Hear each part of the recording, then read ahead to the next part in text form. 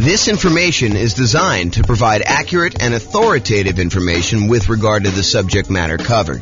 It is offered with the understanding that the presenters are not engaged in rendering legal, accounting, or other professional services. If legal advice or other expert advice is required, the services of a competent professional should be sought. Welcome to the Savannah Real Estate Investing and Real Estate Financial Planning Podcast.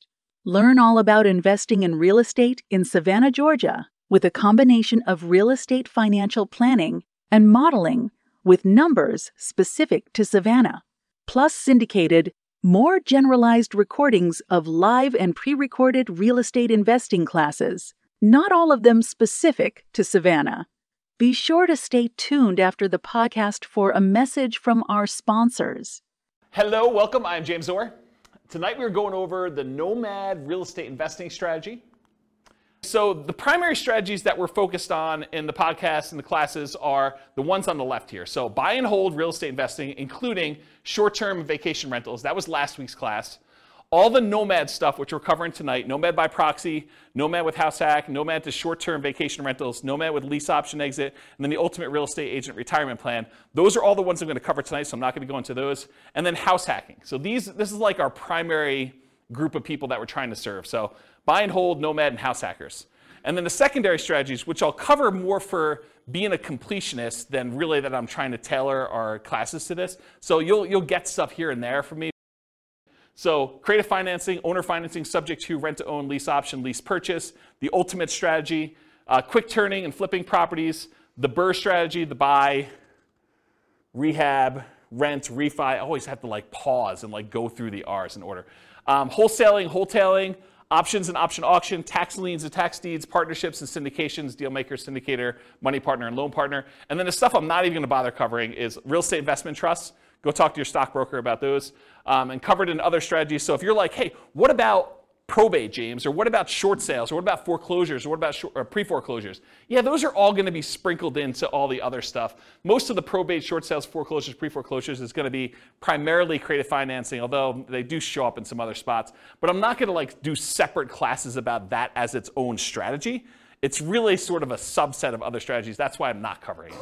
So I wanted to acknowledge that I'm not skipping it over. It's just sort of not big enough as its own sort of topic. Does that make sense, everybody? All right, cool. If you got questions, let me know. Interrupt. I do ask that you use the microphone, though, so we can get it on the recording. Okay, so in preparation for this series of classes on real estate investing strategies, I made a database, and I will put a link in the kind of video section for people to go look at. But I made a database in Notion that allows you to go in and look at all the different strategies and all these different characteristics. So you have a handout tonight. It's called Real Estate Investing Strategy Profile, and it's got all these different views or ways to measure investing strategies. Everything from down payment is scalable, how you get into the deals, how you exit the deals, how you do the financing to acquire the property, how you do the financing when you're exiting. All these different areas that are kind of characteristics. So I have this database that I've been working on making for all the different strategies, all the ones tonight, all the ones last week, all the ones in the future classes we're doing on the strategies. And then you'll be able to say, show me all the deals we can do that don't require any money down, or show me all the deals that I can do that are, for wealth building, or that are highly scalable, or that require little money down, or whatever it is that you want to look into. So the database is searchable and also able to be grouped and viewed in different ways. And so the reason I bring this up is if I have a particular strategy and I've grouped it one way, is it possible you'll be like, but James, what about this other really obscure sort of unusual situation where I can do that with this thing? Yeah, so there's exceptions to everything, right? You can do creative financing inside the MLS. It's not likely, right? It's really rare, but you can do it. So I've tried to categorize the strategies, but there are lots of exceptions. Sure, you could find a deal or structure a deal to make choices that are not in line with what I've defined here. But the idea is just because you don't think there's a chance that X can happen doesn't mean it won't happen. This is designed to be a starting point discussion to help you make better investing decisions on your own with additional knowledge. Of course, do your own research and make sure that you understand what's happening. Does that make sense, everybody? Okay. All right, so Nomad variations. This is what we're covering tonight. So there's the traditional Nomad model. And for those of you that have never heard the concept of Nomad before, Nomad is something I named. It's not something I invented because people have been moving into houses, moving out of houses and converting to rentals since the beginning of time. That's why we have a woolly mammoth as our logo. So, way back in the day when people were riding woolly mammoths around, they had their cave and they left their cave and they rented out the cave to the person who was coming behind them and they kind of charged them money for it. It's like that old, okay? So the traditional Nomad model is you buy a house as an owner-occupant. You move into the property. You get owner-occupant financing. There's a reason we want owner-occupant financing. It's because it has a lower interest rate usually, and you have less down payment required. So those are the two primary advantages. So you buy a property as an owner-occupant, you move in, you live there for a year. The year requirement is not something I just made up. It's not mathematically based. It is a document you sign at closing that says to the lender, I agree in exchange for getting this lower down payment and better interest rate loan that I will live in the property for a year. If your lender does not require that, you don't need to follow it. But almost every loan I've ever seen that is like a conventional type loan or FHA loan or VA loan has had this document in there. So you're not going to be able to just say, I'm only going to do a 3-month Nomad. I'm going to speed this thing up. I'm going to do 4 a year instead of 1 a year because James doesn't know what he's talking about. Nope, James does know what he's talking about. If he says a year, it's probably there in the document. So make sure you read it and you understand that if you actually don't live there for a year, you are committing loan fraud. You go to prison for that, okay? So do not commit loan fraud. If the lenders suddenly change it and they say, look, we require now that you live in the property for 2 years, I will start teaching 2-year Nomad. If they tell me 18 months, I'm going to teach you 18-month Nomad. They tell you 3 years, I'm going to teach you 3-year Nomad. Right now, they're telling me a year, so that's what I'm teaching you. You follow the obligations that the lender requires from you. You comply, okay? So you move into the property, you live there for a year. It is a requirement of the lender that you live there for a year. Once you're done with the year, you convert the property to a rental, and you buy your next property to owner-occupy. So really, if you had 2 down payments, if you had down payments for 2 20% down rentals, by doing the Nomad strategy, you could acquire 8 rentals instead. Because instead of putting 20% down, you put 5% down. And the financing is much better. If you look at this, I give you another handout. It's called loan type mortgage insurance comparison thing. And it shows you the different interest rates and down payments required for different loans, owner-occupant investors. The interest rate for the 20% down investment property as of the time of this recording was 6.625 with 2 points.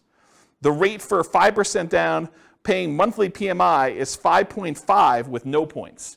So your interest rate is considerably better when you do owner-occupant, okay? And even though you're putting less down, and it's probably going to be a little bit higher payment, it's not as much higher as you might have thought because the interest rates are better, okay?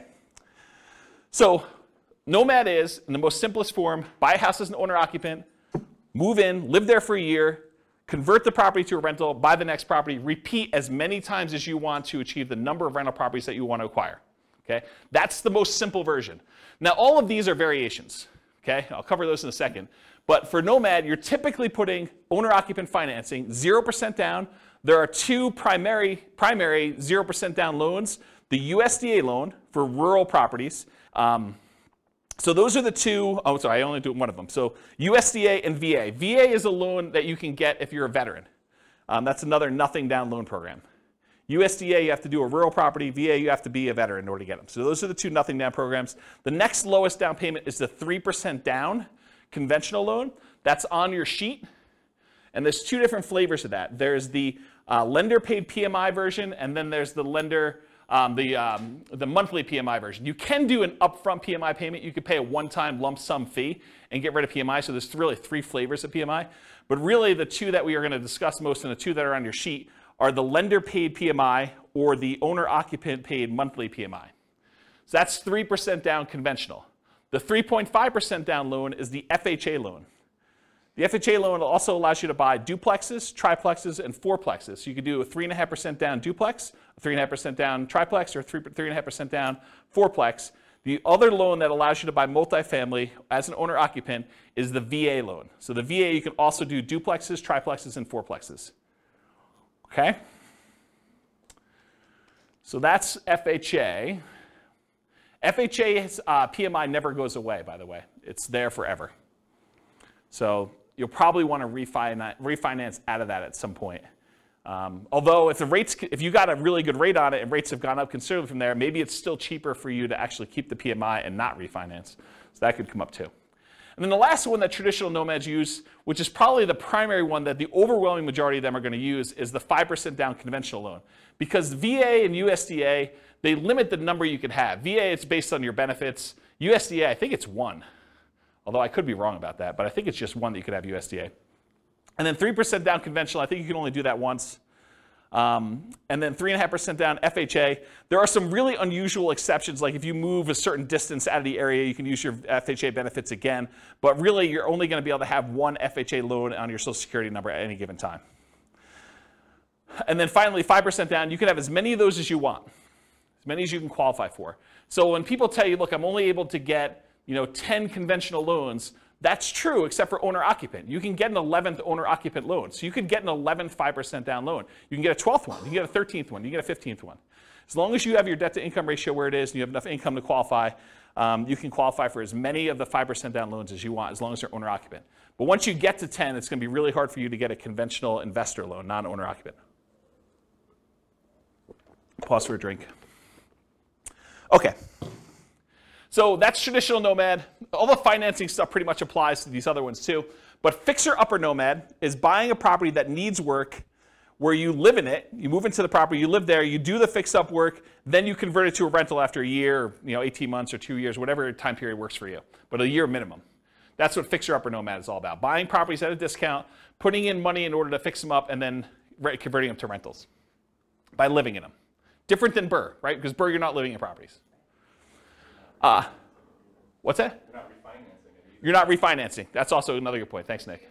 Refinance it if you could you buy it with hard money, rehab it, refinance it, live in it? So Rachel asks, are you able to buy a property as an owner-occupant with a hard money loan, move in there, do the rehab, and then refinance it into an owner-occupant loan? You probably could if you could get a hard money lender to allow you to move into a property with a hard money loan. Usually hard money loans are considered commercial loans, and there are different laws and regulations about making owner-occupant loans as a commercial lender. Most commercial lenders do not want you moving into your properties that they have hard money loans on, and so I would think you'd need to probably have a private loan, probably not hard money, or a hard money lender that doesn't really know what they're doing, and they're willing to take on that risk.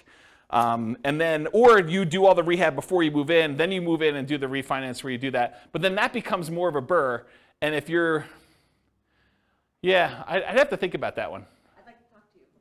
Yeah, I'd have to think about that one. I don't have a lot of people doing that, but I guess you could do some variation on that. I wonder how the delayed financing loan would work, because usually the BRRRR stuff is at 20% down payment or 80% loan to value.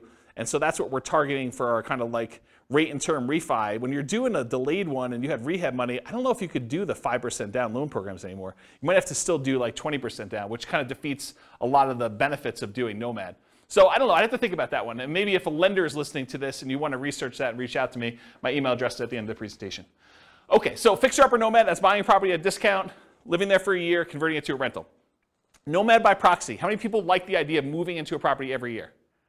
Just one in the room. Okay. Everyone else, Nomad by proxy is getting someone else to move in on your behalf. If you have kids and you want to encourage them to get started investing in real estate, and let's say you had planned on buying 20% down, buy and hold owner-occupant, non-owner-occupant investment properties. Well, instead of doing that, you could say, look, I'm going to take this 20% I had set aside for down payments, and I have 2 kids. I'm going to have them buy 2 properties each over the next 2 years. They're just getting out of college, or maybe they're in college, and you're saying, look, I'm going to buy you a property there. We're going to put 5% down. You're going to live there while you're in college. You're going to get 3 roommates for your college buddies, and you're going to stay there for a year. Next semester, you're moving. I'm having you buy another property with 5% down. You're living in the property, and we're going to kind of repeat that to do it as many times as we can that I've got down payments for and I can qualify for loans. That's a variation of Nomad. It's called Nomad by proxy, where someone else is moving in on your behalf. We also have some clients that are doing it with their parents. Parents are moving in from out of the area. They want to be near their grandkids. The kids, I guess that's grandkids. But they're basically saying, look, mom and dad, I'll tell you what, you come out here. I will put the down payment up for you to move into a property. We'll both own the property together. When you pass on, we just have an understanding that I am inheriting this property. You change your will, right? So you can live in it for the year. You're going to pay me rent, but you're going to be the ones that get an owner-occupant loan. I'm going to put 5% down. You're going to move in. You're going to be the owner-occupant on there. I'm going to help co-sign because you're retired and maybe you can't qualify for the loan. Maybe you don't have the down payment, but that's another version of Nomad by proxy. Okay, Nomad's a short-term rental. So same idea. You Nomad, you move into, you buy a property, you live there for a year. But at the beginning, bless you, at the beginning, you decide, hey, look, I'm not just buying a straight up long-term rental property. I want to find a property that has really good short-term rental or vacation rental properties where this would be a great vacation rental once I move out. And so you move there, you move into the property, you live there for a year, and at the end, instead of converting it to a year-long lease with a regular tenant long-term rental type property, you convert it to a short-term or vacation rental. And you're just renting it out to, you know, like weekend people in for whatever they're doing. So traditional short-term rental. Once it becomes a short-term rental, it's like you had acquired it for a short-term rental. Except the way you acquired it was 5% down, or 3% down, or 3.5% down, or 0% down in order to get the deal to begin with. Does that make sense? Okay. Nomad with house hacking. So some nomads buy a property with the intention of having other people living in the same unit. The most common one is duplexes, triplexes, and fourplexes, where someone buys a duplex, they live in one half, and they rent out the other. That's the most traditional kind of house hacking thing, except with Nomad, you're buying the property with the intention of, after a year, I'm moving out, and I'm converting all of it to a rental. And then I'm going to buy my next property, and buy my next property, buy my next property. And most of the time, you're unable to do like sequentially a lot of duplexes, triplexes, fourplexes because you're limited in the loan types that allow you to do these multifamily. You can only do really one FHA. Maybe you get one, maybe your spouse gets another one. Maybe you get divorced, get remarried again, you get your next spouse to do a third one. Maybe you do something fancy like that, but for the most part, you're going to be hard-pressed to do more than 2 or 3 at most. I mean, maybe you have a VA benefits, you do your VA loan first, then you do your FHA loan, then your spouse does an FHA loan. Maybe if you and your spouse were military and you each got a VA loan, you each got FHAs, maybe you get to 4, but that's going to be really hard to do and very specific circumstances to do it. Okay, so that's basically, so the house hacking idea is you buy a property, usually it's duplex, triplex, or fourplex, you get roommates for the other units, but you can also do it if you buy a single family home and you want to rent out certain rooms. Or maybe you decide to get an RV, you live in the RV, you rent out the main house, you kind of live in the backyard or the driveway, you can get kind of creative with this idea. Or maybe you've got like a 3-car detached garage and you rent out the spaces. That's another version of house hacking, right? It's like renting out part of the property that you're living in is the definition of house hacking. Okay, so all those different variations exist, Nomad with house hacking. Then Nomad with lease option exit. So nomading, you move in, you buy the property, you move in, you live there for a year. At the end of the year, instead of converting it to a long-term, 1 year at a time lease, you say, I'm going to go find a tenant buyer, someone who wants to purchase this property, but they need a year or 2 or 3 in order to get something in line in order to be able to qualify to buy it. Maybe it's enough down payment, or maybe it's time on their new job, or get their debt to income right, or their credit score up, or whatever. But they want to rent it from you for a year or 2 or 3 with the option to buy it from you from a year or 2 or 3 down the road. And so you buy a property, you live there for a year, then you find a tenant buyer instead of a regular tenant, and you actually lease option it to them where they give you an option fee, and then they lease it from you, and then they exercise the option at some point in the future. Or if they don't exercise the option, you get the property back, and you presumably find another tenant buyer to come in and eventually buy that property from you. One of the big benefits of doing this strategy is it can, in an ideal situation, it can eliminate the need for your second and third and fourth and fifth, so on, down payments. Because you can get an option fee from the tenant buyer that is coming in to lease option the property from you that is at least 5% that will cover your down payment on the property that you're moving into and buying. So you could, in theory at least, actually acquire the properties where you do, your option fee covers the down payment for property number 2, and then once you're in property number 2 for a year and you're going to lease option the next one, the option fee from property number 2 could be your down payment for property number 3 that you're buying, and do this. It makes it a lot easier if you at least have the down payment so that you can front it and then you get it back after a year or 2, but you can technically, and lenders have told me they're able to do this, you can technically use that option fee if you get it in advance as your down payment for the next property. Okay. Oh, I'll add one more thing about this lease option thing, which will come up later tonight when I go over the other part of it. And that is, What do you do when the tenant buyer, what I call, pops out the property? They actually execute their option and they purchase it from you, and you walk away with a lump sum of cash. What do you do with that extra cash? Well, I usually combine this Nomad with lease option exit with an additional parallel path of you buying 20% down rentals or 25% down rentals with the extra money you have when they sell. Because you can only move in so often. You can only move in once a year, and eventually you'll have more down payment money than you need for doing Nomad. So eventually you probably will convert that money either in the stock market or something else, or you use it as down payments to buy 15% down, 20% down, or 25% down rentals. Does that make sense? Then you don't have to move into those. So you'd be buying 2 in a year instead of 1. And I did a whole class, I actually wrote a book on this, but I did a whole class on this strategy. I think I called it as something like how to acquire a multi-million-dollar real estate portfolio starting with just $3,000. And the idea was the $3,000 covered you to buy a single property to start with, and then you used option fees in order to acquire the next ones doing lease option exits on all of them. And I gave away the book for Christmas one year. Do you guys remember what year that was? 2017, 2018? It was a long time ago, right? Before the bad times. Before the bad times. But I gave away that as a Christmas gift. And did you guys ever read it? I thought it was a pretty decent book when I wrote it. So if you could find, there's a class on that. I may have even taught it multiple times. I think I taught it multiple times. Anyway, that's the idea. So that's Nomad with lease option exit. And then the last one is, what if you were going to Nomad, but you got your real estate license? So instead of having to come up with 5% down, you come up with 5% down, but you get paid a 3% commission when you buy a property for yourself. And so really you're net out of pocket 2%. So you put 5% up, you immediately get 3% back, so you actually are able to acquire properties with less down. And so we're going to walk through the math tonight of what I'm calling the ultimate real estate agent retirement plan. You have a real estate license, and when you buy your own properties, instead of having to come up with 5%, you can actually get a rebate and get net 2%. Or maybe you buy your first property with 3% down, you get 3% back, you had nothing in the deal. Okay, so that's an example of that.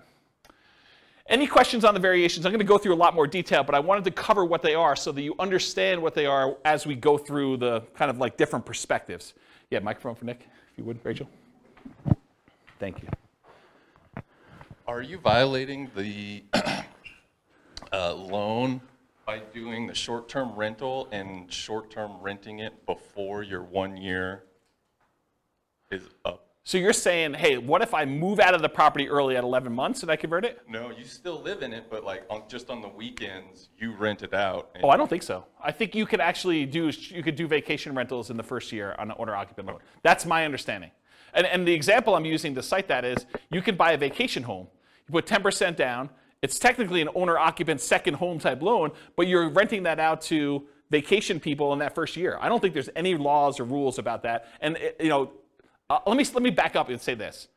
Check with your lender, because I'm not a lender. I don't know, and your lender may have different rules, or your loan, or they may have changed the rules since you listened to this recording. But go check with your lender and ask them those questions. But my understanding is that there is no problem with that. Yeah, good question. All right, any other questions on these? You guys like this? Pretty cool. It's got a cool class. See? Check it out.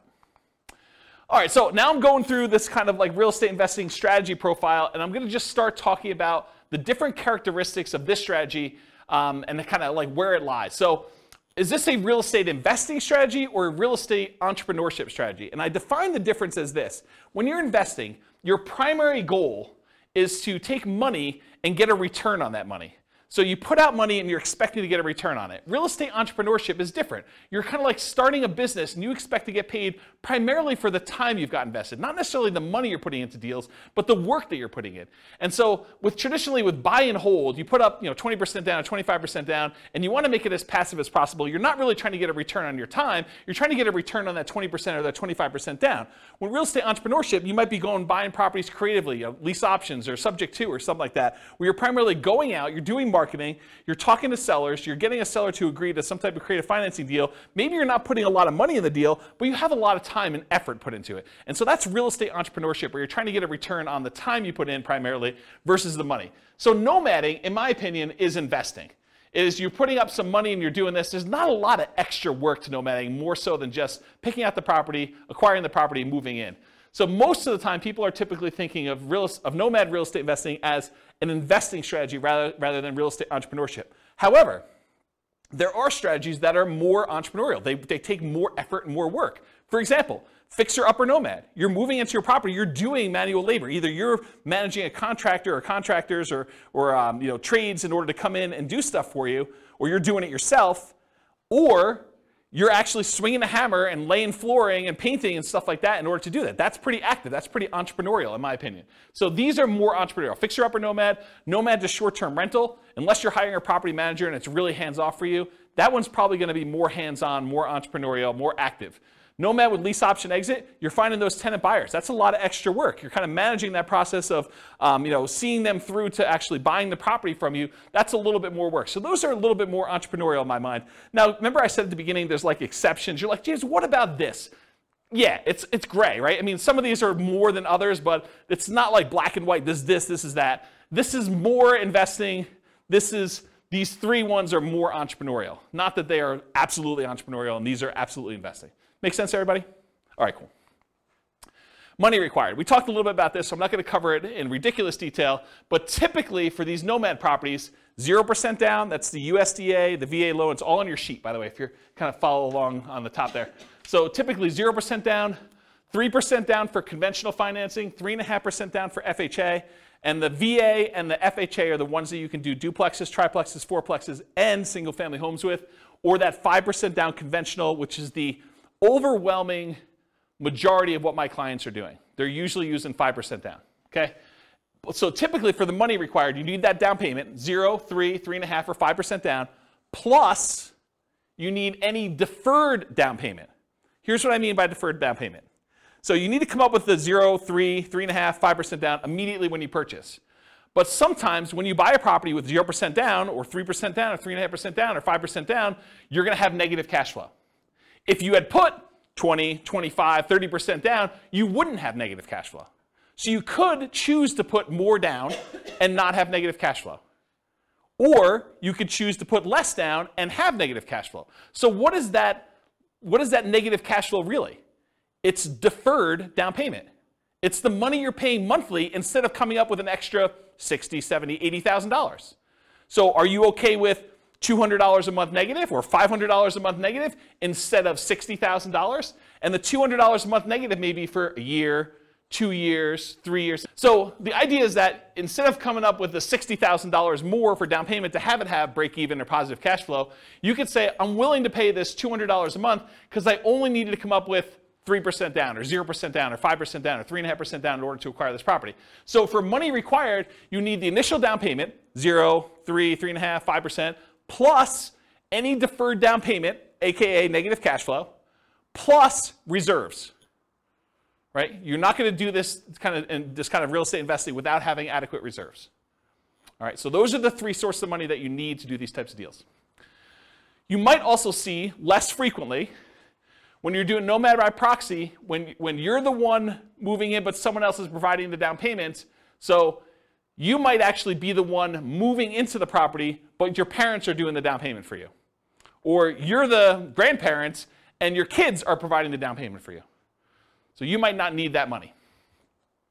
You might use a lease option, non-refundable option fee, deposits on properties, that you're moving out of as the down payments for purchasing the next property with Nomad with lease option exits. We talked about that before. You get the option fee after the year for that person to become a tenant buyer, move into the property with the right to buy it from you.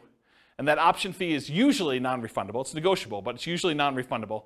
And so you get to use that without having to worry about having to come up with it again. And it gets, in most cases, it is applied as a down payment toward their purchase.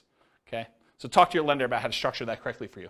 But when you're doing these things as far as money required, you may not need the down payment if you're using the option fee from the tenant buyer to provide your down payment for the next one. Although it's much easier if you have the down payment and you just get reimbursed, right? From just a logistics, mechanical way of it works. If you've got the 5% sitting around, knowing that after you close, you're going to get that back, a lot easier to structure than having to get it in your hands before the tenant buyer moves in, before you actually close on the loan, because what do? Do you go under contract when you don't have that in your hand? That's kind of iffy, right? I mean, you risk your earnest money. It's a little harder to structure that way.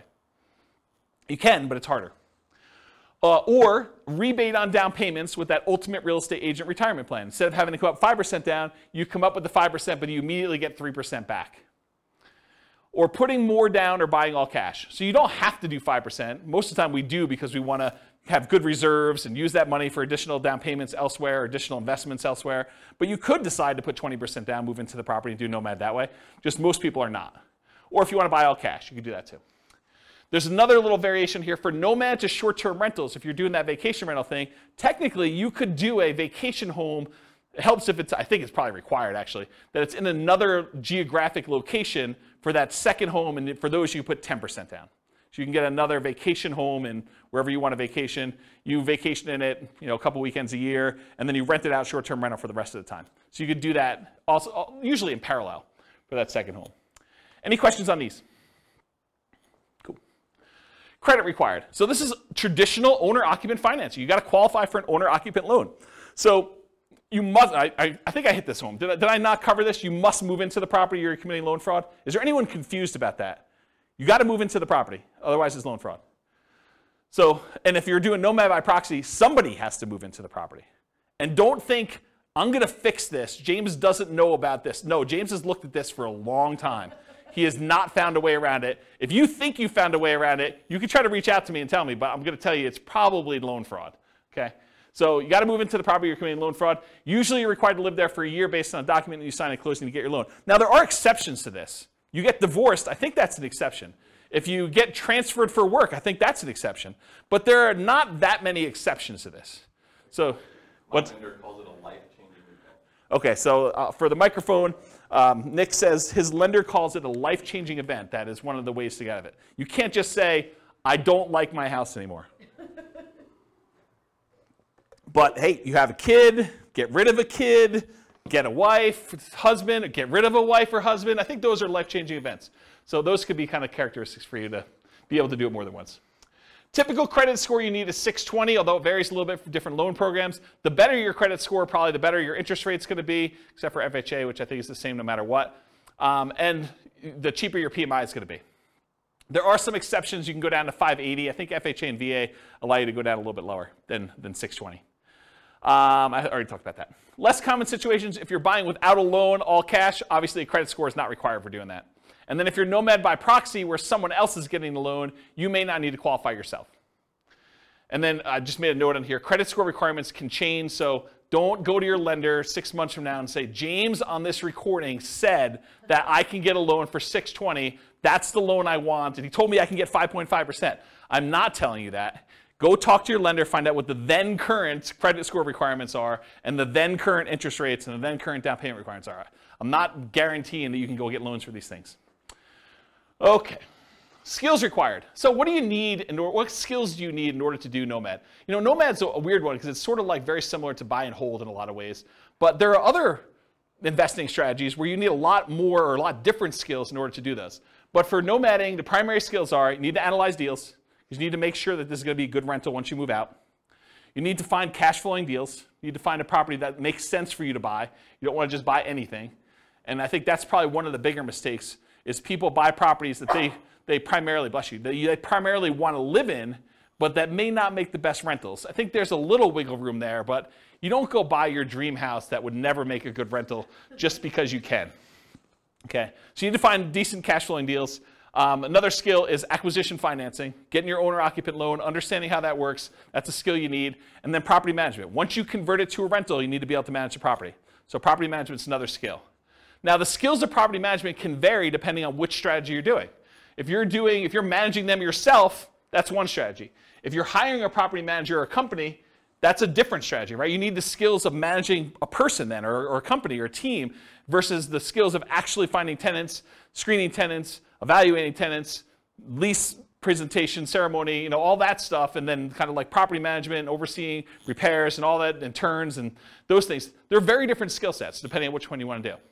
And then the third version of the skills of property management is doing short-term rentals. Doing short-term rentals is different than regular property management. It's also different than hiring and managing a property manager. So just realize that they can be different flavors of what property management means. And then additional skills may be required for variations like lease options. Right? Understanding that lease options require some additional levels of education and expertise. You need to understand what they are, how they work, paperwork, how your attorney recommends you do them, so on and so forth. Okay, stability. So this was This was a email I got probably like, I don't know, 3 months ago, 6 months ago now. And it was a guy that does the Farnham Street blog, whose name escapes me, and I probably should have looked it up because I forgot it last week too. But he basically sent out this blog post in an email, and it was about this idea of active versus passive stability. And the basic concept is something is considered passive if you do it, and then you don't have to do anything to it anymore. It's sort of like it'll take care of itself. But then there's this idea of active stability where you actually have to keep doing something to something, or it'll blow up or destroy you or kill you or whatever it is, or it'll kind of eat up, your investment or do poorly for you. And so real estate on a whole is very active, right? If you don't do anything with your property, even if it's vacant land, if you don't pay your taxes on it, they're going to come and they're going to take the property, right? They're going to do your foreclosure, they'll have tax lien or tax deed sale, and you'll lose the property. So it's very active. But even within the active part of it, there's some variations. For example, if you go get a 30-year amortizing loan, that's more passive than getting a interest-only loan that has a balloon, right? If you don't really do anything with the loan, over 30 years, that thing will pay off, right? You're just making the payments every month, that'll pay off. Whereas with an interest-only loan with a balloon, you might make payments for 10 years, but at 10 years, you got to take an action, because there's a balloon that says the balance is due at 10 years. So if you don't do a refinance or sell the property, you're going to have a real problem. And so can you see that doing an interest-only loan with a balloon is more active than a 30-year amortizing loan that is more passive? Even though both of them are really active. You got to do stuff with them, right? So I started thinking about this idea of stability in real estate investing. So even more active than passive are fixer-upper nomads. Got to do the work, got to get in the property, got to do everything you need to do there. Nomad to short-term rental. You got to kind of manage the short-term rentals or manage a manager doing that. And then Nomad with those lease option exits. That is more active than a traditional Nomad just rent it out long-term. Okay? So those are the more active versions of this. And then I have a little thing over here of just about like the difference between active and passive. You can read through that if you want to. Any other questions? Sweet. Am I going too fast? Okay, good. I'm going to take a drink though. Scalability.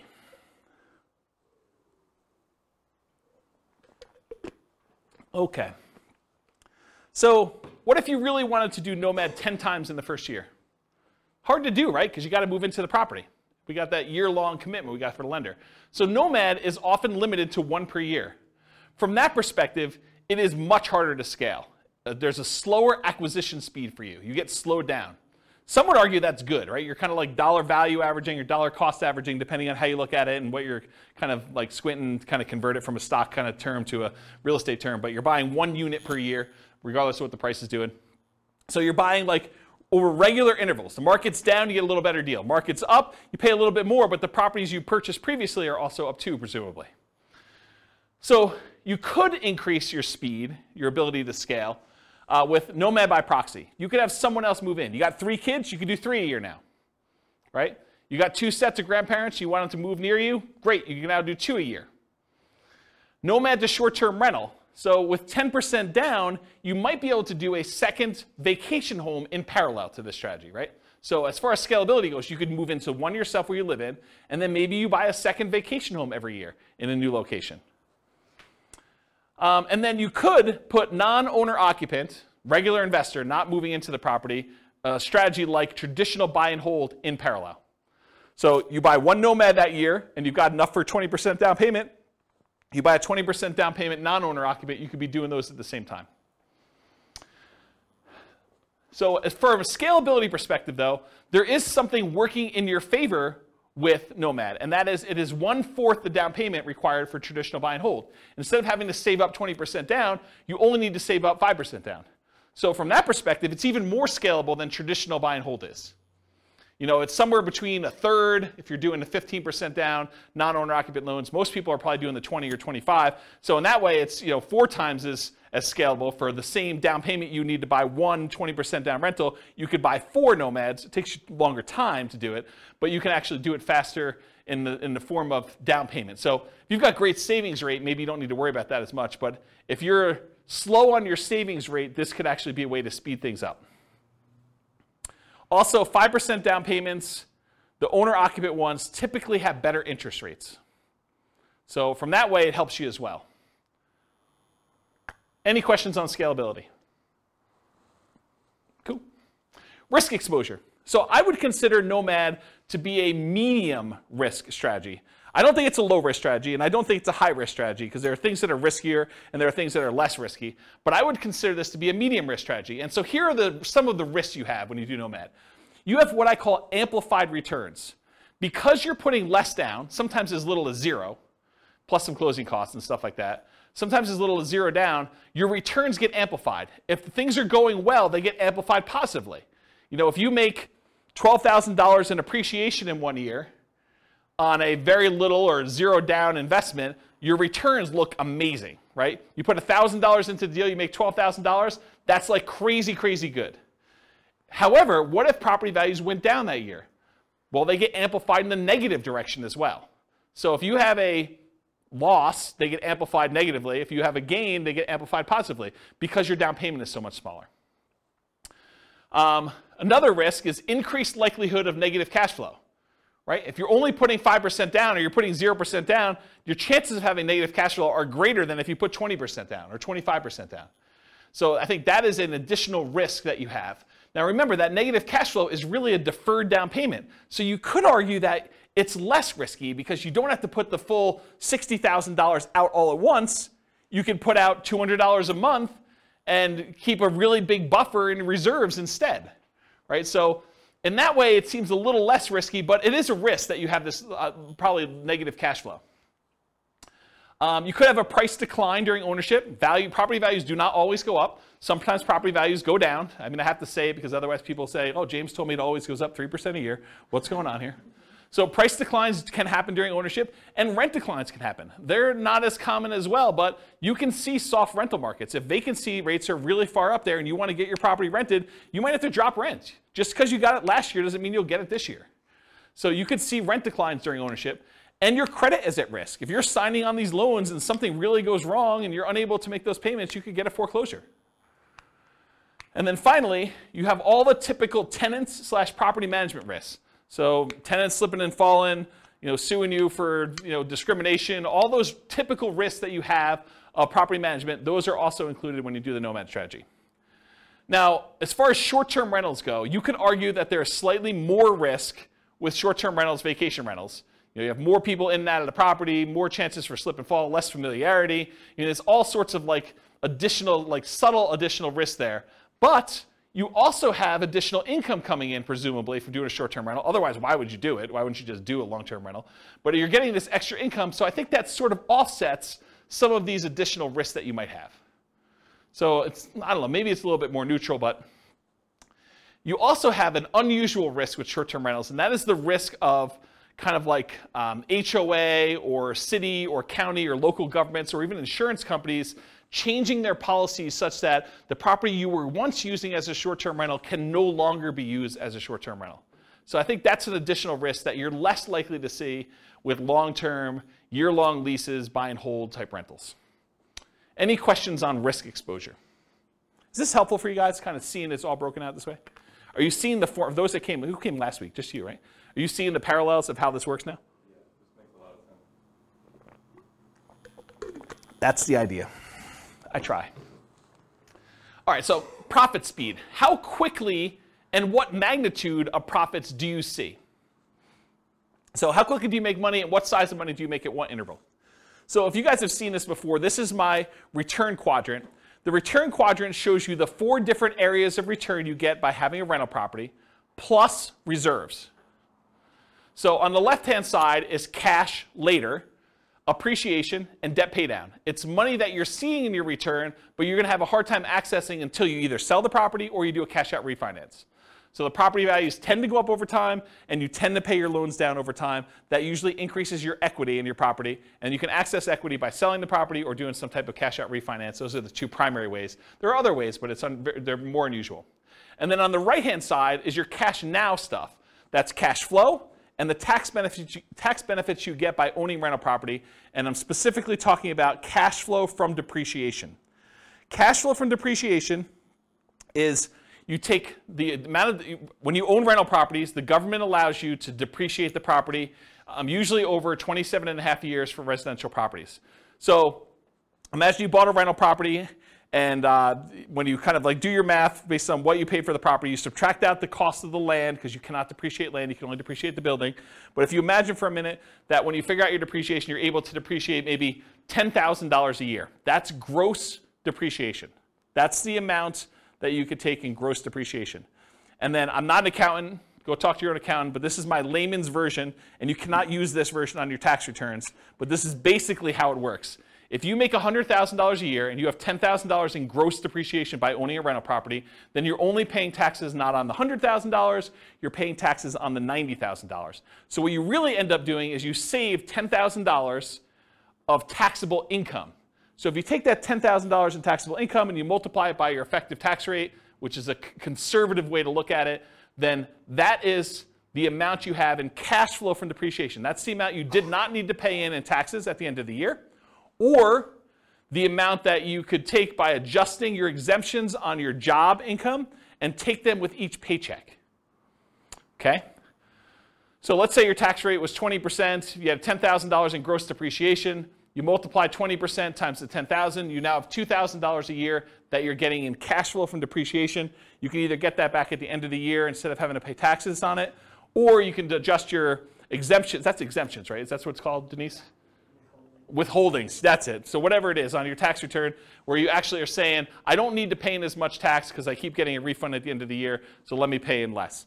So you do that, and then on your paycheck now you see an extra, whatever it is, $180, or $170, whatever it works out to be, on your paychecks that you now got in. So that could help offset any negative cash flow you might have, or it could add to your cash flow that you're already receiving from the property. But it's through your paycheck and tax savings, not directly from the property. Does that make sense, everybody? And then this total adds them all up and reserves.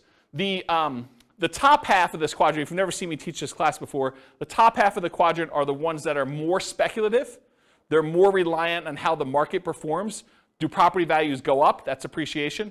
Does rent go up, or is the kind of the rent holding strong? That's cash flow. So the top half tends to be a little bit more speculative. The bottom half tends to be a little bit more contractually or government implied regulation sort of thing. So you either get the debt pay down based on the loan you have, it's a contractual obligation you have with the lender when you get your loan, or tax benefits, that's part of tax law. So these tend to be a little bit more certain, less speculative in what your returns are.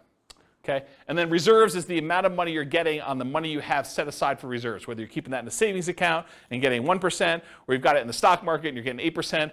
The amount of return you're getting from having those reserves set aside so that when you need to access them, we got to take that into account, because we're going to divide all these other returns by the amount you have in reserves as well to show what your overall return is with the drag of having those reserves. So we got to give you credit for the money you're earning on the reserves. So that's why it's there too.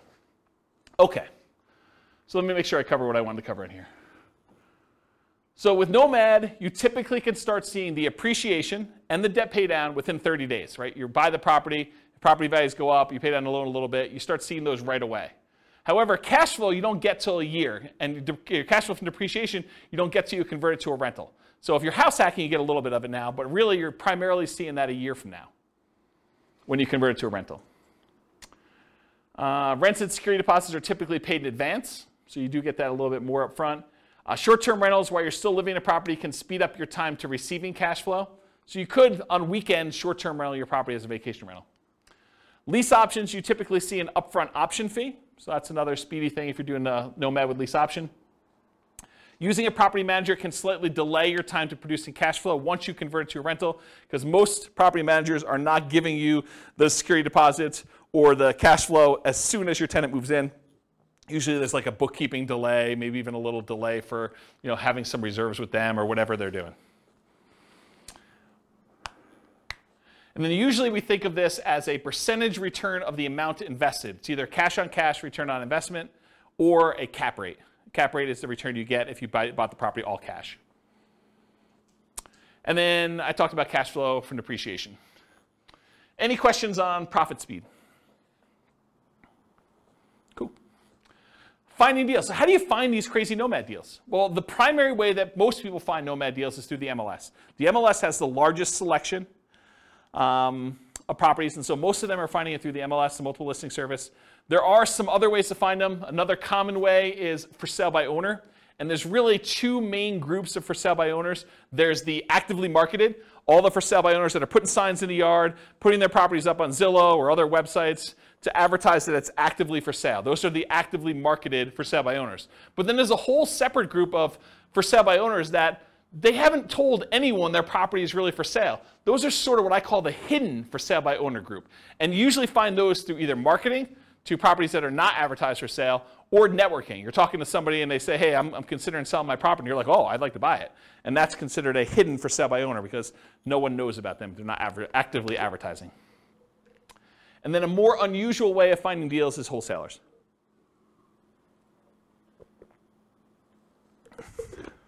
Okay. Any questions on finding deals? What are you laughing at? So easy? Oh. I mean, this is not intended to be a class on finding deals. This is the class on everything Nomad. I can't teach the 2-hour class on finding deals within it. So I just have a question. Yeah. I guess it's more for our local market, but maybe others, is that rents are a lot slower than the cost of housing right now. And so maybe in that 1 year, we might see some increases, but it seems like right now we would need to have that deferred down payment kind of covered longer term, unless you can find a really good deal. Yeah, I think that's also, true. being able to get traditional financing on, if you want to do the like fix it up, that's also a lot harder to do right now too, because a lot of homes are selling for far over their appraisal values when they're depreciated. Just curious if you have any thoughts on that right now. I think that's true. I think what we've seen over the last, it correctly. I think we've seen over the last, 5 years or so, maybe even longer, property prices have gone up quite a bit, very fast. What's been saving us prior to the last 3 or 4 months was that interest rates were also declining as we kind of entered this. And so the sting of property values going up rapidly was kind of softened by lowering interest rates till we finally got to the point where they were at all-time lows. But since then, whatever it was, 4 months ago, when we started to see interest rates start to significantly climb, and property values have been going up very rapidly over the last X number of years, and rents have been going up, but not quite as fast as property prices have been going up, we've now seen this converging of multiple forces where prices are way up, interest rates are way up, and rents are up, but not quite as much, such that cash flow is not what it was if you were analyzing deals 5 years ago. Will it get better? I think it's going to be individual market specific, and I'm specifically saying it that way because this recording is intended to be for a national audience. But in our local market, I don't know if we're going to see a retracement. I can't say. I could tell you that demand looks really strong, and if you had come into the market stats class, I mean, you three were at least in the market stats class. Oh, you were there too? Oh, okay. So with the market stats class, I think the market stats suggested to me that demand was very strong and we might see a slowing of how crazy it's been, but I'm not sure it's going to go drastically in the other direction. I mean, it's possible. I can't predict the future. My crystal ball is really blurry for me, but I think that we're probably going to see a slowdown, maybe a little bit retracement, but I think that's true. Now, if you think about it, though, if you put 20% down and you were able to get break-even cash flow a few years ago, maybe now it's 25% because you see an increase in down payment and an improvement in interest rate in order to get to that point. Maybe it's even hard to find those. But I think there's still, even in the craziest, amazing markets, there are still exceptional deals out there. You can still find that amazing cash flow property. It's harder. They come along less frequently, and sometimes you need to act very quickly, and sometimes you're voluntarily taking on some wackiness as part of the deal, right? You're trading a problem that you can deal with, that you're willing to live with, in exchange for maybe a little bit improved cash flow or significantly improved cash flow, depending on what the deal is. So I would kind of cover it that way, but I think you're right. I think we're seeing a suppression in cash flowing properties, but even with what's great about the Nomad model in particular, and buy and hold in general, is you get to lock in economic structures at one point in time. So you acquire the property now at a certain price. You acquire an interest rate now at a certain interest rate, and if prices go up from here, you're immune to that risk, right? You benefit from increased price appreciation. You benefit from rent appreciation now. And you're not hurt by increased interest rates, at least directly. You may be hurt by the market overall by increased interest rates. But for your property that you own, you're not hurt unless you get an ARM. Don't do ARMs. Just get the fixed rate 30-year financing. But you're not really hurt by interest rates going up. And actually, when interest rates do decline, because it's a cycle. I mean, things go up and things go down. It may not go back down to all-time lows that we've seen, but you may be able to ratchet down your interest rate at some point in the future where you were locked in at, whatever it was, 6.75 if you got a non-owner occupied type loan, and now they come back down to 5%. Well, now you can improve your position 5 years from now when prices have gone up, rents have gone up, and interest rates have come down a little bit. So you get the benefit of sort of locking in these things. So in my opinion, one of the great benefits of Nomad and buy and hold in general is being able to control this asset, and then you can sort of benefit from when the market goes in your favor, but you're not hurt much by a market going against you, at least if you're holding on. If you're trying to get in and out and the market goes south and you're trying to get out of a fix and flip, that's hard, right? I mean, you could actually lose money. But if you're kind of holding a property and we have even a 5-year long dip, okay. I mean, if your intention is to hold that for 30 years and pay it off, does it really matter? Probably not, right? So I don't know. That's how I see it short term. Hope that answered your question. That answered? Okay, good. All right, so for analyzing deals, how do you analyze a Nomad deal? You can go download the spreadsheet, realestatefinancialplanner.com/spreadsheet. I did a whole class on all the inputs for this, but this is how you do the deal analysis. You put in all the numbers over here. And the one thing I will say about Nomad is when we analyze a Nomad deal, because you're living in the property for the first year and then you're converting it to a rental in year 2, we just assume that we're analyzing it in year 2.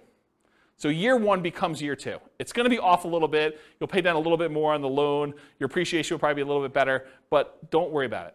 Just kind of run the numbers as if it's all year 1. It'll be close enough, okay? Any questions on deal analysis, how to get the spreadsheet? Just go download it from the website. Okay. Market conditions. This is obvious, right? But I have to put it there because there are some strategies where it's not obvious. So it's better to do this in a market with good cash flow. It's better to do this in a market that has strong appreciation. It's better to do this in a market that has strong rent appreciation. It is challenging, more challenging, in markets with significant negative cash flow with reasonable down payments. And in some markets, I would say in most markets, I can make anything cash flow, right? You put down 100%, basically don't get a loan on a property, probably going to cash flow in the overwhelming majority of the markets unless it doesn't cover taxes and insurance on the property. Maintenance, those types of things. But for a reasonable size down payment, buy and hold 20%, 25% down, if it's going to have significant negative cash flow there, that makes it much more challenging. And if you're doing Nomad and it's going to have negative or break-even cash flow at 20 or 25% down, it's probably going to be negative if you have 5% or 3% or 3.5% or 0% down, right? I mean, that's just the math.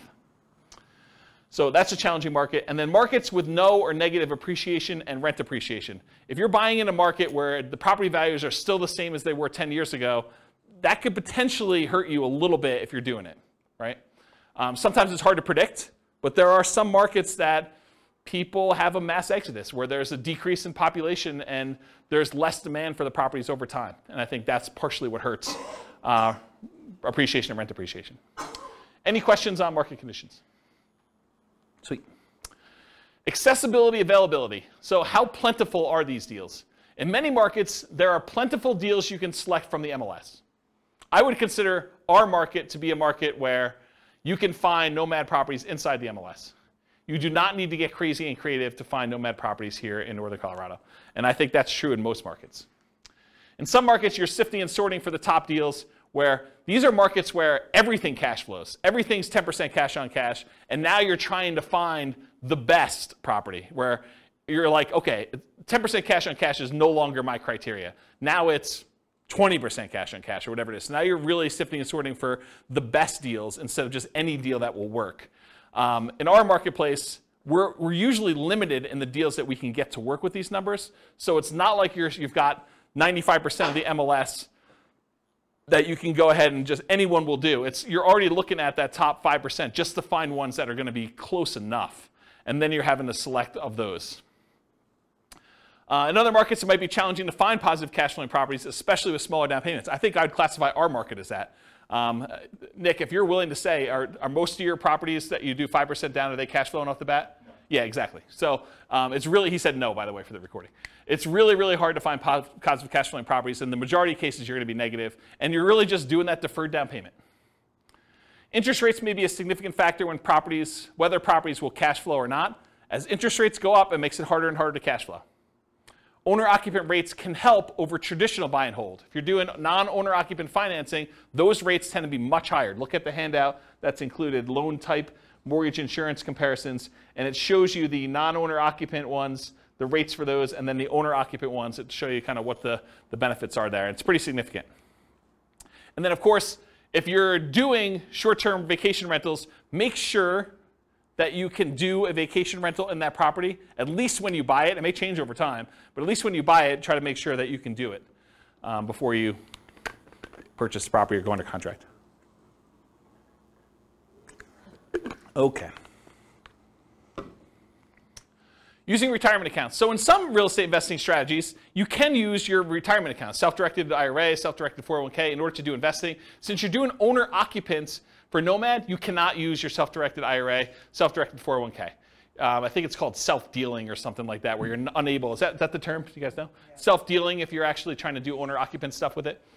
And you'd be restricted if you were trying to do stuff in your lineal ancestry sort of thing, doing it for your parents or your kids. You still cannot do self-directed IRA and deal with direct lineal bloodline sort of family relations. So you have to do it with, I don't know, somebody who is outside of that relationship. Go talk to a specialist in doing self-directed IRAs or 401ks if you want details on that. Or maybe I'll do a class on it at some point. All right, any questions on this? Sweet. Quantitative analysis. Okay, so this was the first, whatever it was. I can't even do math now. First 5/8 of the class was all about sort of like a qualitative analysis showing you like how the different characteristics of this as a real estate investing strategy are, and I kind of measured some different things to show you this is how it is. The second half, I'm really going to focus, second 3/8, I'm going to focus primarily on more of a quantitative study of like, how does this strategy compare if we're doing buy and hold? With my thinking being that as I do different strategies over different classes, over different kind of nights and stuff like that, I will kind of reference back the other ones that we did to show how those did numerically, and then how does that compare to the strategies that we've already covered. So you'll be able to see tonight at least buy and hold to Nomad, and then as I move forward, I'll look back at buy and hold and Nomad and whatever we're doing that night to kind of give you a comparison. So that was my thinking. We'll see how it goes because it's already getting overwhelming with just the buy and hold comparison, but that's my intention as of right now. So here it is. How well does Nomad perform toward achieving financial independence? That's primarily what I'm looking to measure. And as I go through these, one of the things I realized very quickly as I went through them, because I was making decisions as to, well, I'm not going to show 30 examples of this one. I could show 30 examples of this strategy versus 30 examples of this strategy. I'm just sort of showing one or two of each kind of group, but each individual sub-variation of Nomad could literally be its own full-day seminar, not even just one class. It could be like a full day of, let's go over all the different ways that Nomad with lease option could work and how that impacts your ability to achieve financial independence and how they compare and risk. And there's there's a lot of stuff. So I have a lot of stuff I can cover over the future. So there will probably be their own eventual full classes on each. And there probably are at least a full class or several classes on them. It is, and this is kind of like a warning to you, it's naive to generalize these results. Okay, so if you go and say, oh, James said, and I'm making this up because I don't remember, James said lease option is the best strategy I should do, so I'm always going to do lease options in every situation. And he says Nomad by proxy is the second worst, so I should never do that one. Oh, that would be bad for you, because this was a very specific situation for a very specific group of people with very specific amount of money they've got coming in, and property prices and appreciation and their rent to price ratios. Like all those things will come into play. And I think I talk about this at the very, very end, but you can't just assume that because I told you X was the best, that X will always be the best in all situations for all people, including you. Okay? But I'm going to show you like a very specific situation and how it plays out for them. All right, so for quantitative analysis, we're going to do Nomad. We're going to do 5% down payment with PMI. For Nomad to short-term rentals, I've done significantly higher income. I think I increased the income you're getting on rent by 25%, and then significantly higher expenses. I changed maintenance from 10% to 20%. In many cases, there's usually more work involved in that one as well. So part of the increased income that you're getting from doing short-term rentals is your labor, right? It's like you need to figure out what your dollar per hour is in addition to the extra income you're earning by the kind of characteristics of that. Then I'll do fixer-upper Nomad, Nomad by proxy, Nomad with house hacking, Nomad with lease option, and the ultimate real estate agent retirement plan. All the ones we covered, I'm going to do examples of. Okay.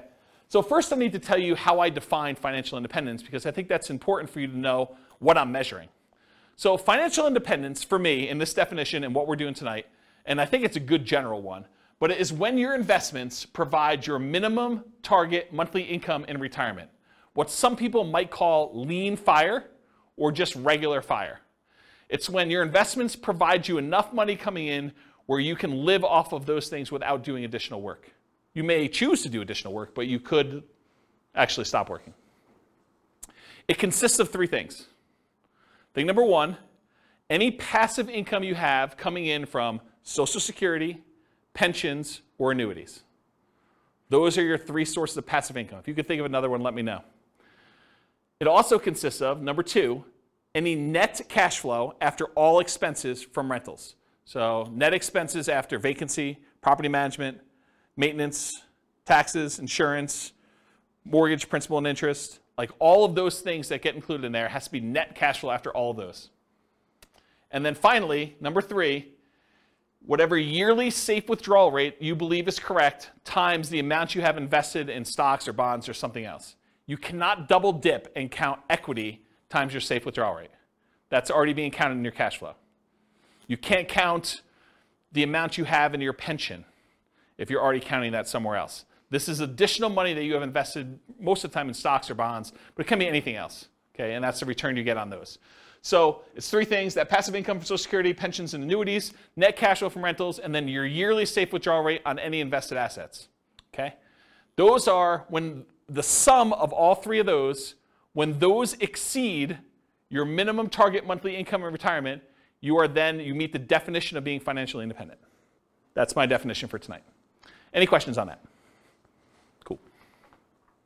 So all of these assumptions are changeable. I will put the links to the actual scenarios. You can copy them into your own account, and you could say, oh, I'm not like this person. I make X amount more or X amount less, or my properties are this or that or whatever. All of these things, all these assumptions are changeable, but this is what the situation is. So I picked an arbitrary couple. They're married. They're both 21 years old. They recently graduated from college, and they're working in a technology department of a large healthcare business. They have a total of $10,000 saved up between the both of them. It's not each, it's combined. They earn a total of $72,000 per year combined, not each. They each, another way of saying this is they each earn $18 per hour times 2,000 hours per year worked equals $36,000 per year each that they make. They're saving about $1,000 per month before they buy any houses. If they were to buy a house, it would be less because their cost of renting is lower than the cost to buy. Okay? But right now, if they're renting, they're saving $1,000 per month. They are obsessed with achieving financial independence so they can retire early. They want to find their best path to financial independence together. For the modeling, they're both taking Social Security at age 67, and I incorrectly modeled it such that they worked through 67, so the amount they collect in Social Security at age 67 assumes they work through that full time period. Technically, if they retire early and they stop working, Social Security will be a little bit lower for them. But then they would have already had enough financial independence from their other assets where it shouldn't matter. That's why I was able to justify it to myself to let it go. So Social Security estimated based on them working until age 67, so I said that. Any questions on this? Cool. So I highlighted on your loan type mortgage insurance comparison sheet the different owner-occupant loans and the interest rates. So we didn't use FHA or USDA or VA or 3% down, either of those, or the 5% down lender paid. This is why it could be an entire class or an entire day just on each one. We could look at different loan combinations, right? We could do They got a VA loan first with a duplex, then they got a FHA loan with a triplex, then they did 5% down, or maybe they did 3% down. So, I mean, it could take a day just to go through all these variations, or you guys do it on your own. What I did is I said, okay, they're doing 5% down with monthly mortgage insurance at 5.5. That's what I use for that, okay? Any questions on loan? Okay, these are more changeable scenario assumptions. I said, let's model this for 60 years, 720 months. I went and I looked up what their kind of like generic effective income tax rate would be for earning that $72,000 a year. 17.85% is what their effective income tax rate would be for that. I assumed it's a 3% inflation rate for the entire period. You know, we're seeing a higher than inflation right now. Maybe it'll be lower in the future. Maybe it'll be 3%. Who knows? The Fed's stated ideal inflation rate is 2%, for those that know. We assume 5.5% mortgage interest rate, owner-occupant rate with 5% down. I assume they're using a 4% yearly safe withdrawal rate. So any extra money they have invested in the stock market, I'm using 4% safe withdrawal rate to see if that contributes to them achieving financial independence. So they'll have their rental property income from the stuff they're doing with rentals, but any extra money they have set aside, we can use that towards seeing if they qualify for being financially independent. They need $5,000 minimum target monthly income in retirement in today's dollars. That does adjust up with inflation over time. So 10 years from now, it's not $5,000, it's whatever it is, $6,000 and change. I'm guessing, I don't know if that's the exact number, but it goes up over time. So the kind of like hurdle, the threshold for them to be considered financially independent is getting harder and harder the longer they wait. Another way of saying that, okay? And why did I use $5,000? They make $6,000 a month. 6 times 12 is 72, right? So why am I using $5,000 here for minimum target? Because they're saving $1,000 a month. So this is sort of like the money that they're living on. When they're finally financially independent, they're retired, they don't have to save that $1,000 anymore. Okay, so we're saying that they only need $5,000 to be considered financially independent. And just arbitrarily, I said that $10,000 is their ideal lifestyle. So we'll see, maybe not tonight, but we'll see in other things that I do when they achieve $10,000 as an ideal target monthly income retirement as another chart. Any questions on these assumptions? Sweet, take a drink.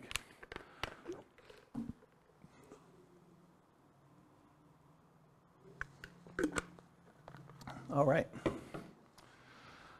Ooh, small fonts. Okay, so these are the property assumptions. These are the details that I use for the property. So I'm assuming it's a $375,000 property. It is not based on Northern Colorado. It's a generic sort of like skewed a little higher than average property for the US.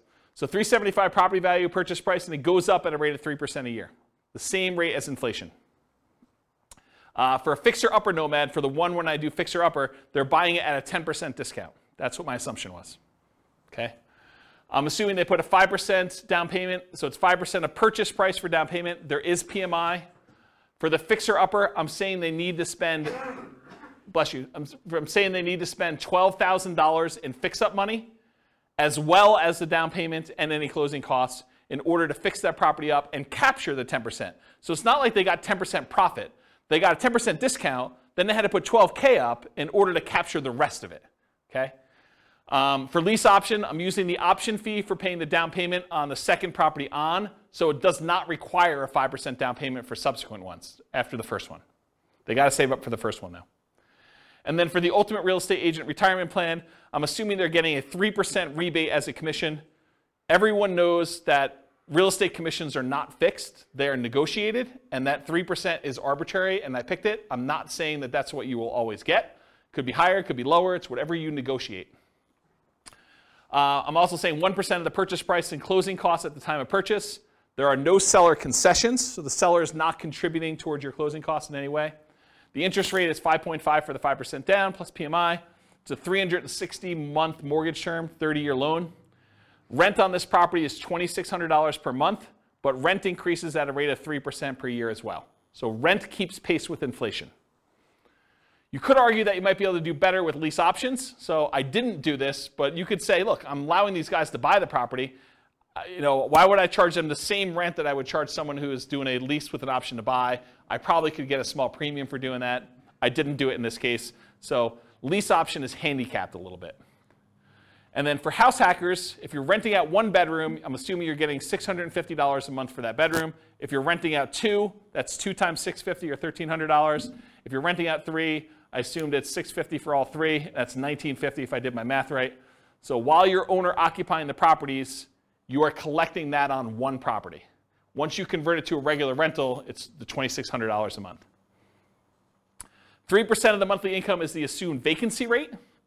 So that's what I assume for vacancy. That's if they're managing their properties well. They're starting 60 to 90 days ahead of time. They're not letting the properties go vacant before they start marketing. They're really doing a good job managing their properties. 10% of the monthly income is the assumed maintenance rate. So that's what we're setting aside for maintenance. And then 0.75% of the value of the property is assumed property taxes. So property taxes at the start is about $28, $12, $50 per year. And some people in other states are thinking, wow, James, that's really low. And some people are like, wow, that's really high. So we're using a number that I think is defensible. Again, you can copy these to your own account and change all the assumptions. And as the property value goes up, so does that taxes, because it's based on the value of the property each year instead of it being just a fixed number. And then I'm saying 0.4% of the value of the property each year is assumed for the property insurance rate. So based on that initial value of $375, it's about $1,500 per year. And again, people in other states are like, James, that's really low or really high, although I think most people will say that's really low. This is a residential property, and 15% of the purchase price is considered the value of the land. So you cannot depreciate the value of the land, so that is my assumption for that calculation. And so that's when I'm doing my depreciation calculation. I'm saying that 85% of the purchase price is the depreciable amount. Any questions on my property assumptions? It's going slow so that when I give you the numbers, you're not asking me all the questions about my assumptions. This is why I take the time to do it ahead of time. There's some thought here. Okay, so this is sort of a review. If you came last week, we did the buy and hold stuff. So this is them if they say, look, I'm not doing any real estate at all. This is the person's situation. We just covered all the details. This is them investing completely in stocks. No real estate, they're renting. So if they just do all stocks, no real estate, it takes them 482 months in order to be able to be financially independent. And it's all from their stock market account and if they hit Social Security, from the Social Security. I have a quick question. Yeah. Do you assume their salaries follow inflation, or do you keep Yes. Yes, Okay. the salary does increase with inflation. and Yep. it's the same as inflation? And expenses. Okay. So their personal expenses and their salary increase with inflation. Yeah. Okay. Yep, absolutely. So really, they may be saving slightly more than $1,000 a month over time, but if you adjust back for inflation, it's actually $1,000 in inflated dollars. But a lot of jobs don't follow inflation, so that's why. And So some do. most do better when you figure that people jump job to job. Yeah. but- Yeah. Yep. Yeah, I looked at data on that a long time ago. All right, so any questions on this? Cool, that's easy. All right, so now we've added in, they're gonna buy 1 owner-occupant property. They're just gonna move in, and now they're gonna actually invest in stocks. Now, when they move into an owner-occupant property, they actually end up saving less, right? Because the amount that it costs them to buy a property is much higher than the amount that it costs them to rent a property. So in that case, we make an adjustment, and they end up saving less. Still, though, works out better. 396 months. And it turns out it's 396 months. I'll kind of jump ahead. I'll steal some thunder for myself. Turns out it's 396 months because that's when they pay off their property. And when you pay off your property, you no longer have to pay the principal and interest part of that payment. And so that actually gets subtracted from the $5,000 they need to earn in order to be considered financially independent. It's now $5,000 minus that principal and interest part because they don't have a housing expense. They have taxes and insurance and maintenance on the property, but they don't have a principal and interest part. And so they achieve financial independence when that property is free and clear. Does that make sense? Okay. Now this other one is they rent, but they're buying 20% down payment rentals. That takes 370 months for them to be financially independent. So it gets a little bit better if they buy 20% down rentals. Then if they buy 25% down rentals, they're still renting themselves, they can achieve financial independence in 346 months. A little faster. What if they do 15% down rentals? Takes a little longer, 370 months. Okay? To rent or buy. Should Norm and Norma keep renting for $1,800 a month? It increases with inflation. Or buy a property with almost $600 a month higher monthly cost. They go from saving about $1,000 per month when renting to about $420 per month when they buy a property to live in. So they significantly decrease their savings amount. Yeah, Nick? But like you were saying, that's a fixed cost that never changes. Yes, and it does switch over after some point. Yeah, I'm going to do a whole chart on that for the upcoming podcast. Yep, you're right though. Should they rent or buy? So when nomading, except nomading by proxy, they are moving in and therefore have this reduced savings amount. Right? So when they do nomad, they're buying a property to live in, and so they're not saving $1,000 a month anymore. Now they're saving less, like $420 a month. And as they buy more and more expensive properties, it may even get worse. Right? So will it matter? Like, is that going to really hurt them? We're going to find out. So now I've said, what if they buy their one owner occupant, then they do 20% down payment rentals? Well, that actually increases to 394 months. What if they buy one owner occupant, then they do 25% down? Same thing, 394 months. Huh, that's weird. They're the same amount for buying 20% or 25%. What if they do one owner occupant, then they buy 15% down rentals? Huh, that's also 394 months. Why are all three of those 394 months? Well, I told you. It's because that's when they pay off the house that they lived in. So they were getting close, but then once they pay off their house, everything goes off. It's like they achieve it instantly then. Make sense? So that's what I say here. Basically, all these are really, really similar. That's when they pay off their houses. Okay, let's talk about Nomad. So they're going to do 10 Nomad properties. 9 of them will be rentals. The last one they're going to live in. All 5% down. So besides short-term rentals with higher rent and more work, nomading is the fastest strategy to achieve financial independence. It comes in at 320 months. Okay? So 320 months is how long it takes when you nomad. They don't even buy their 9th and 10th property until well after they achieve financial independence, though. So fixer-upper nomad. They're buying properties at a 10% discount. So 10% discount is about $37,500. But it costs them $12,000, adjusted up for inflation. So that changes over time. The later it gets, the more expensive it is, to capture that amount. This is not counting any labor you're doing for yourself. Right? All that may be extra. So $37,500 discount minus $12,000 in rehab costs. So you're really capturing about $25,000 in equity when you do this fixer-upper nomad model. And that's just an assumption, right? Yours could be better, could be worse. Maybe you get better deals than this. Maybe you get worse deals than this. I had to put a stake in the ground. That's why this could be a whole day class by itself. They also, because they're buying at a discount, $37,500 discount, they get almost $200 per month more in cash flow. Right? Because they're borrowing less. They're doing 5% of a 10% discount instead of 5% of the full price. So their cash flow is a little bit better when they do fixer-upper nomad. They need more money to acquire/rehab the properties, though, which actually delays when they can buy the property. Because if they were just trying to buy a property as quickly as they could save up just a 5% down payment plus closing costs, now they need 5% down payment plus $12,000 plus 1% in closing costs. It delays when they buy that first property and some subsequent properties as well. Okay? But then they're collecting better cash flow on it, which helps them qualify for future loans and kind of replenishes their money, but they still need $12,000 in rehab money for the next one too, because I assume that they're repeating it every time. So regular nomad needs about $22,500 for down payments versus this $32,250 with the rehab costs. And I just broke out the math. The 5% down payment on the discounted purchase price is $16,875. The 1% in closing costs is about $33,775 and $12K in rehab. That's where this $32,250 comes from. And it delays when they acquire their first property. So any questions on my assumptions? The reveal. So that takes 231 months to achieve financial independence. Before it took 320 for them doing the regular nomad. Now if you buy a property at a 10% discount and you get that extra cash flow, even though it delays you buying your first one a little bit, maybe even a couple other ones, it's actually faster, 231 months. Part of it's the extra cash flow. Any questions on fixer-upper nomad? Nomad by proxy. So they continue to rent themselves, so they're still saving that $1,000 a month, but now they have somebody nomad on their behalf. So that's interesting. We've assumed that they have more than one proxy, which is a big assumption, because if you're just thinking I've got one kid or one friend or one parent or whatever it is who's willing to do this nomad by proxy for me, then this would slow it down, because I've assumed that they could do it as quickly as they can come up with that 5% down payment, and they've got enough people to do it where they're doing that.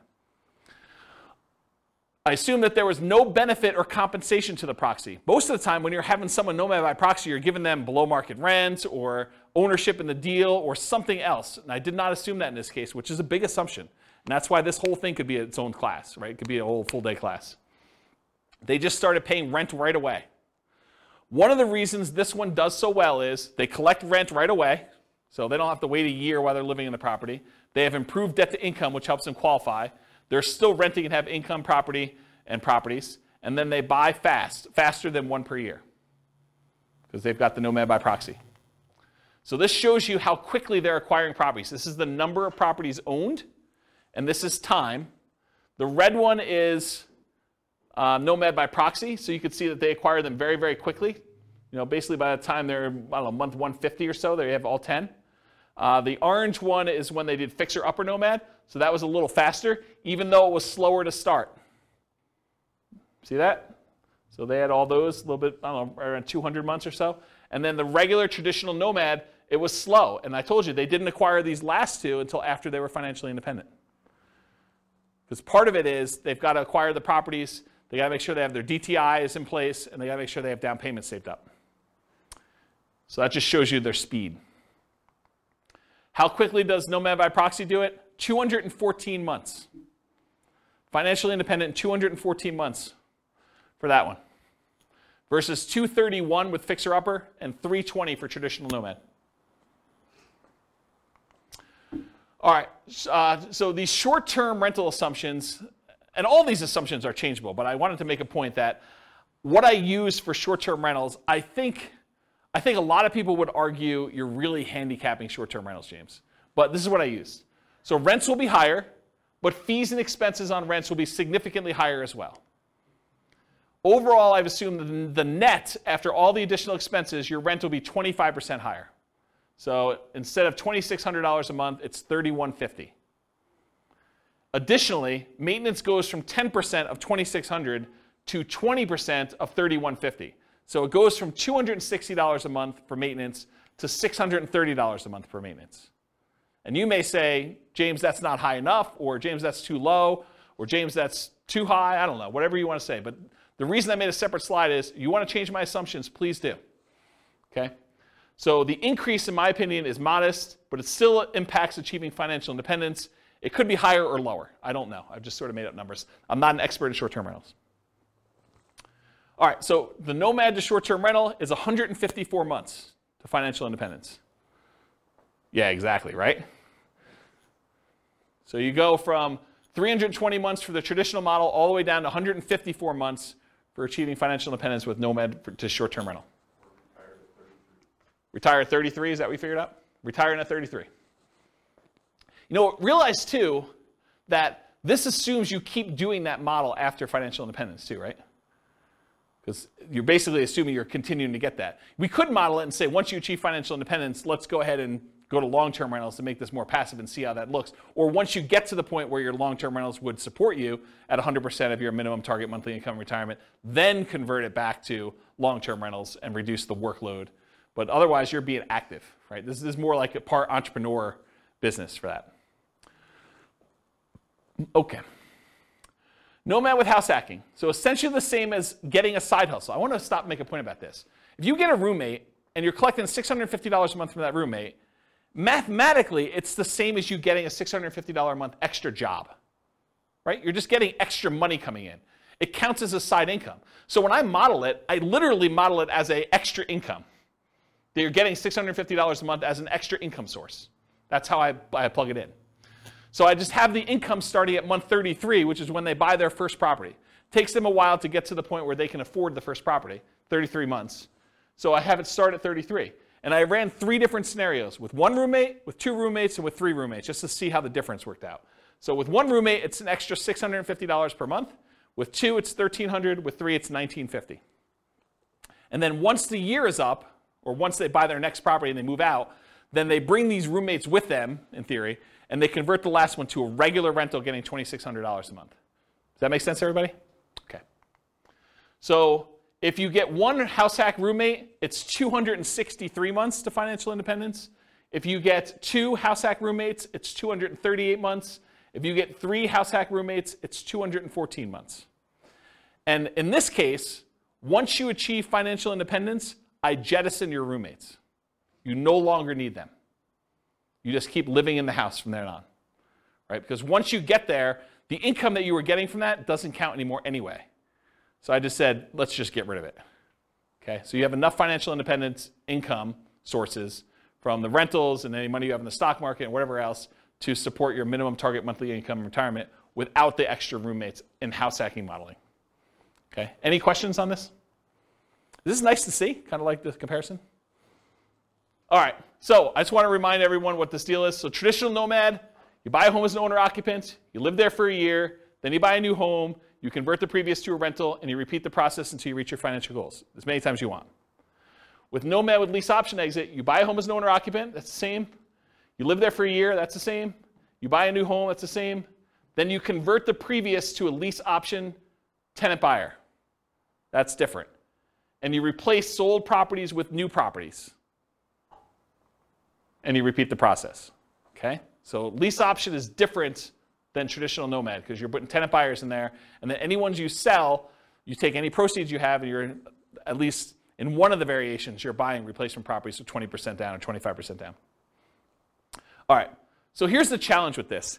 If we run this and we don't buy replacement properties, they sell their properties to tenant buyers, and you don't really acquire a bunch of properties, right? You basically get one, and then you live there until you buy the next one, and then 3 or 4, I think it's 3 years later, you sell it off, so you go back down, and then you can buy another one, then you can do this, and it keeps repeating, and you never really get to the point where you own as many properties as you did with other traditional models, because every time you convert it to a rental, in this case a tenant buyer, rent to own, you actually are selling the properties after a period of time. So it's bad in that way. So in the past, I often taught this combined with buying 20 or 25% down payment properties instead of having to wait for all the Nomad ones, right? So this is how they compare. This is regular, what I just showed you over here. This is the same one, versus if you add buying 20% down payment rentals, you end up getting up here and you end up having properties. But there's some buying and selling going on here throughout these transactions, right? So you eventually get to that point where you do that. Yeah, well, I should do a whole new class on this. I mean, this should be a full day seminar, honestly, because it's complicated. There's a lot of stuff going on. So anyway, when you do those, though, buying 10 properties with lease option exits where you're not replacing them with 20% down payment properties, it takes 379 months. It's one of the worst ones. If you do it where you put 5% down, and then when you come up with a 20% down payment, you can also buy those in parallel, it's 441 months. It's even worse. Okay? Now, what's the problem you're solving by doing lease options, though? Having to come up with down payments, right? Because this is a strategy where you don't need to save the down payments anymore. You use lease options to do it. You need to save the first one, but then after that, you're kind of using other things. And again, if we did different assumptions, this could win. This could be the best strategy based on the assumptions we use. Okay. The ultimate real estate agent retirement plan, you're nomading with a real estate license. You're collecting a commission on the property you buy to Nomad into. In our modeling, they essentially get an instant 3% commission, meaning instead of 5% down, they're really paying net 2% down plus closing costs. So the way to think about it is they come up with 5%, and then they immediately get rebated back the rest. 3% of that. Not 3% of that, but 3% of the purchase price, so 60%.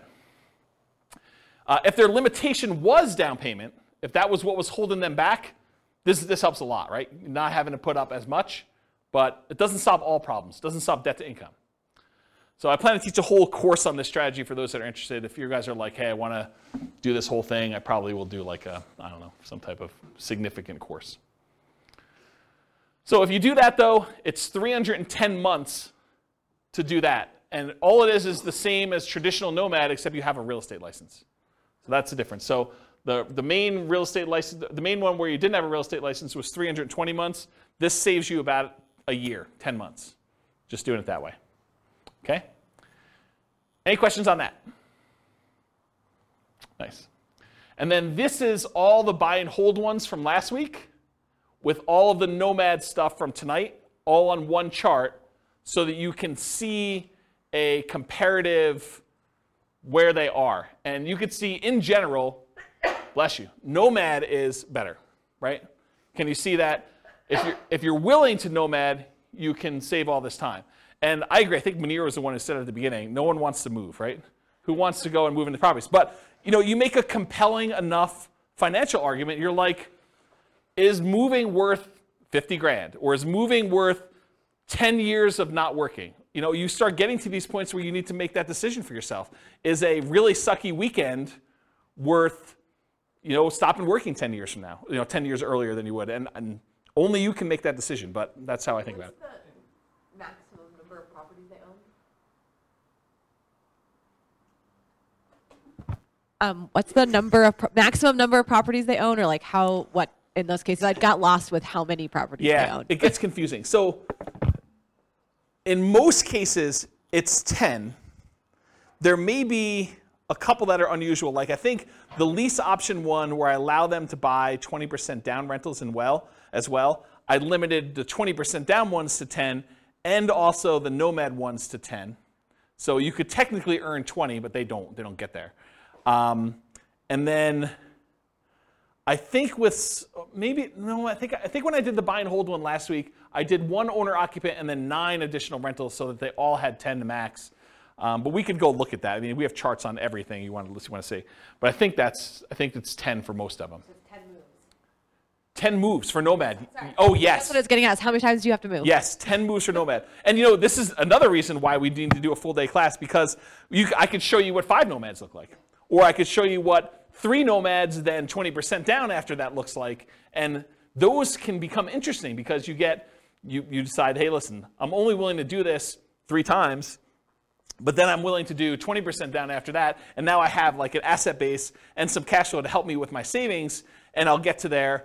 That might speed things up enough where the 20% down now looks a lot faster because it was slower before, right? Like this could be a way to jumpstart things and combine them. Or maybe you're like, I'm willing to do short-term rentals for the first X years, but then after that I'm done. Or I'm willing to buy a certain number of properties till I have kids and then I'm done. Or I can't start nomading until my kids are out of the house and then I start nomading. So there's all sorts of variations on how to do this. And that's why there's probably multiple full-day events for doing modeling like this. Or copy them into your account and change the assumptions yourself. Because you change and we're talking about very specific characteristics of the properties. You change it to our numbers around here, they look different. You change it to numbers in Greeley, they look different. And one of the things I'm doing is if you go to realestatefinancialplanner.com/model, what I'm working toward, and it's in very late alpha, kind of where I describe it for those that are programming people. I'm actually taking 300 market data sets, what the price and rents and taxes and insurance and maintenance and all that stuff is for 300 different markets, and running them through literally 100 different scenarios. 15% down rentals, 20% down rentals, 25% down rentals, Nomad, house hacking Nomad, ultimate real estate agent retirement plan, like house hacking, like all of these different variations. Or, what if I get, 25% more income, or what if I get $100 per month more rent on properties, or $100 less in rent on properties, or what if I hire a property manager or don't hire a property manager? What if I do all these other things? And so there'll be like 100 variations that compare themselves to each other based on that city's specific numbers. And so that's the thinking behind the podcast for each city is there'll be classes that teach the information so that you understand what's going on, but then you need to look at the, I got distracted with a phone call. You need to look at the actual numbers for that city with all the different variations you have so that you can see the specifics for that city. And then you could still copy them all into your own account to be able to go and see, well, I'm not buying those price houses, or James, you're actually a little off on my city, the number's a little higher. And if I'm off on your city, please let me know, because I can just change it and then click a button and rerun all the scenarios. That's why I'm writing the code to do that. I don't know why I was telling you this story, except that it's a lot of variations if you want to do it, and it's specific for each city. I think that's where I was going with that. So, any questions on this? I think there's one slide left. All right, in conclusion, assumptions for modeling matter a lot. right? You change one little thing, it's like the butterfly wings flapping and all that other stuff, right? I mean, you make one little tweak here, and that cascades out over 720 months, and you doing certain things. Should you pay off properties early? Like you could decide to do that too. Or what if you got better than the assumptions I used in the stock market? Or what if you're afraid of the stock market and you're keeping this in savings accounts? All these things matter. And so I think changing all those things can matter a lot. If you change the assumptions for your income expenses, it changes everything. For market conditions, appreciation rate, rent appreciation rate, price, interest rate, vacancy, rent, maintenance, property management, taxes, insurance, the stock market rate of return, what you're investing in and its risk profile of what you're doing, and then your target monthly income retirement. If it wasn't $5,000 a month, might significantly change the numbers for these guys. Might be better or worse. You don't really know.